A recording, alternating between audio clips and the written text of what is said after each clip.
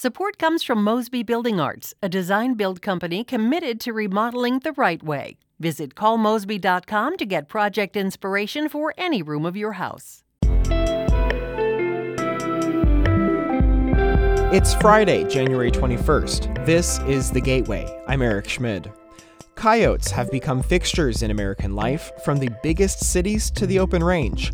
As the number of coyotes increases, some hunting contests have sprung up as a way to remove potential threats to livestock, with limited results. They're going to survive, no matter what we do.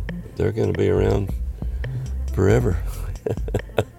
Reporter David Condos examines what it takes to call a coyote and what makes these canines so resilient. First, this news. Coronavirus numbers appear to be leveling off in the city of St. Louis. That's good news for overwhelmed hospitals and healthcare workers.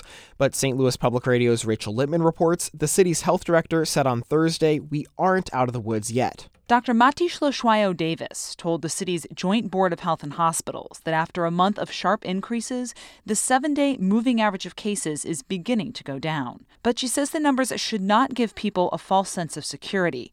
The peak of the Omicron wave, about 500 cases per day, is more than 3 times larger than last winter's peak. These are still incredibly high numbers compared to where we were last year. And of course, concerning because we have a lot more tools at our disposal, highest of which are vaccinations. Schloshwayo-Davis says the city will have its first pediatric vaccine clinic next weekend, and eligibility for its vaccine incentive program will soon be expanded to include second doses and booster shots.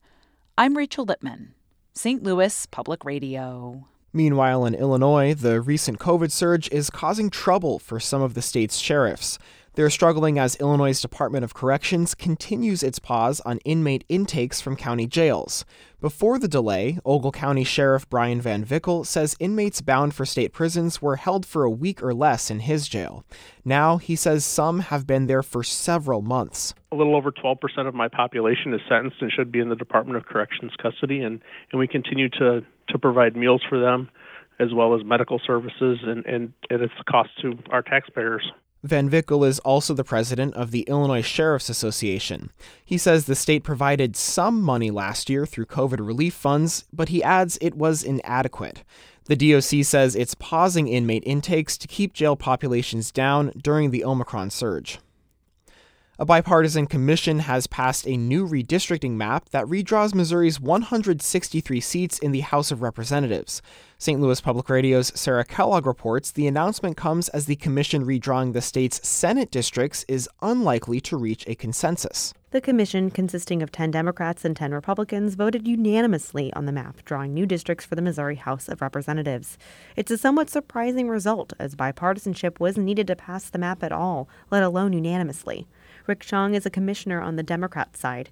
He said some of the priorities of the commission when drawing the districts were to have the map reflect community interests and that the map is competitive. What we want is not really per se, in a narrow sense, a Republican map or a Democrat map.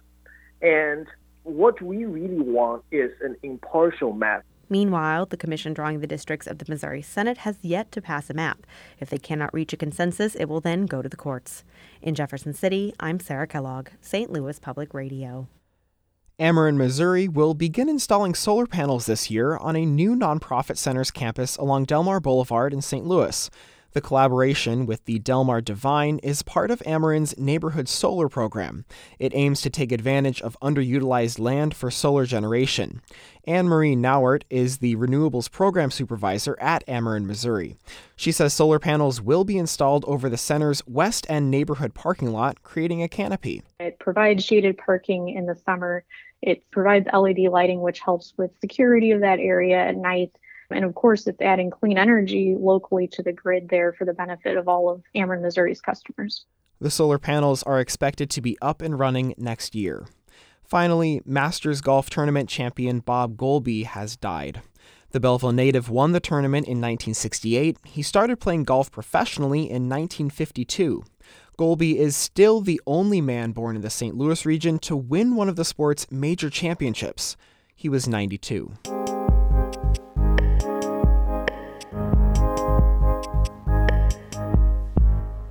The number of coyotes in Kansas has nearly tripled since the 1980s. Around ranches, farms, and homes, they're largely unwelcome.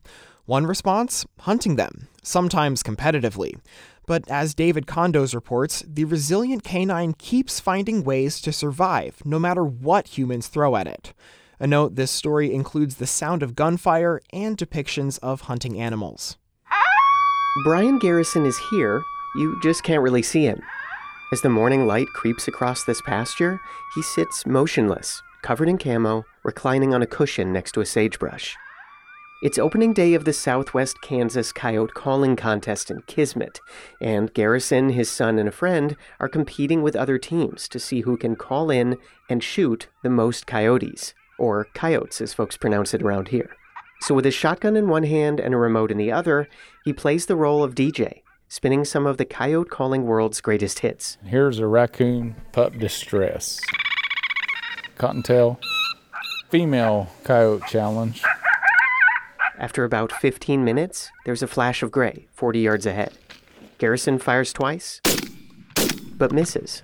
The coyote disappears back into the brush. It's fun because it's hard. You don't turn on a call and every coyote in the country come running to you.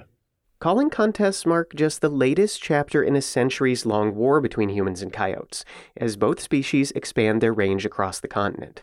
And the coyotes are winning.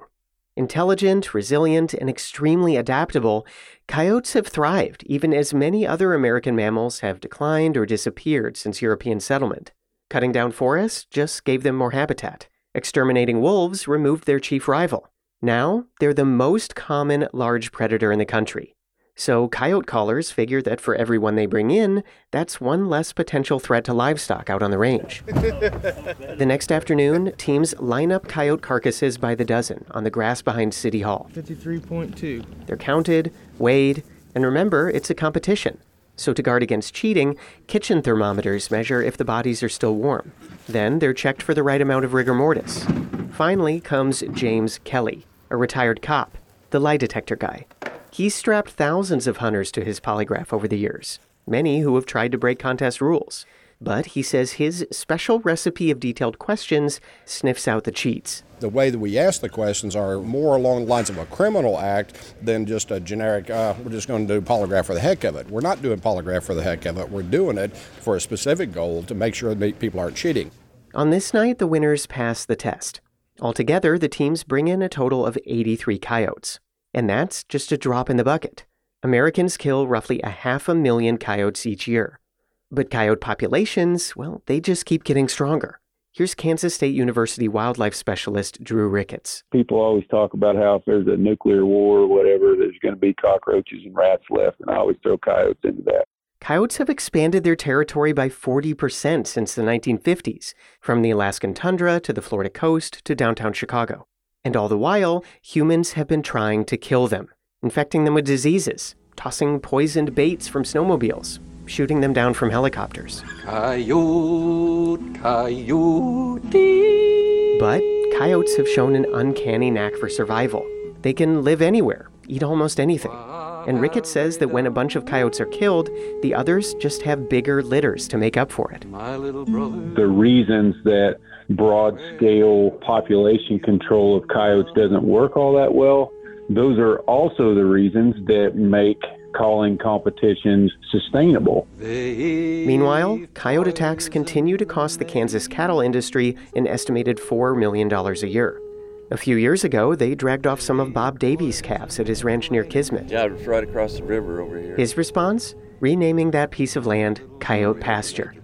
After dealing with these wily canines for decades, he knows what he's up against. It's the coyotes' world now. We just live in it. They're going to survive, no matter what we do. They're going to be around forever. In Kismet, Kansas, I'm David Condos. Where will you run?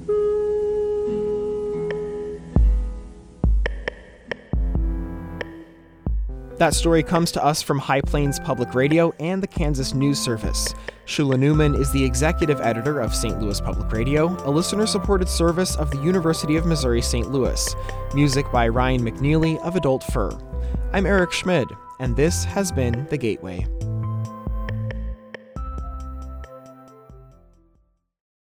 Support comes from Mosby Building Arts, a design-build company committed to remodeling the right way. Visit callmosby.com to get project inspiration for any room of your house.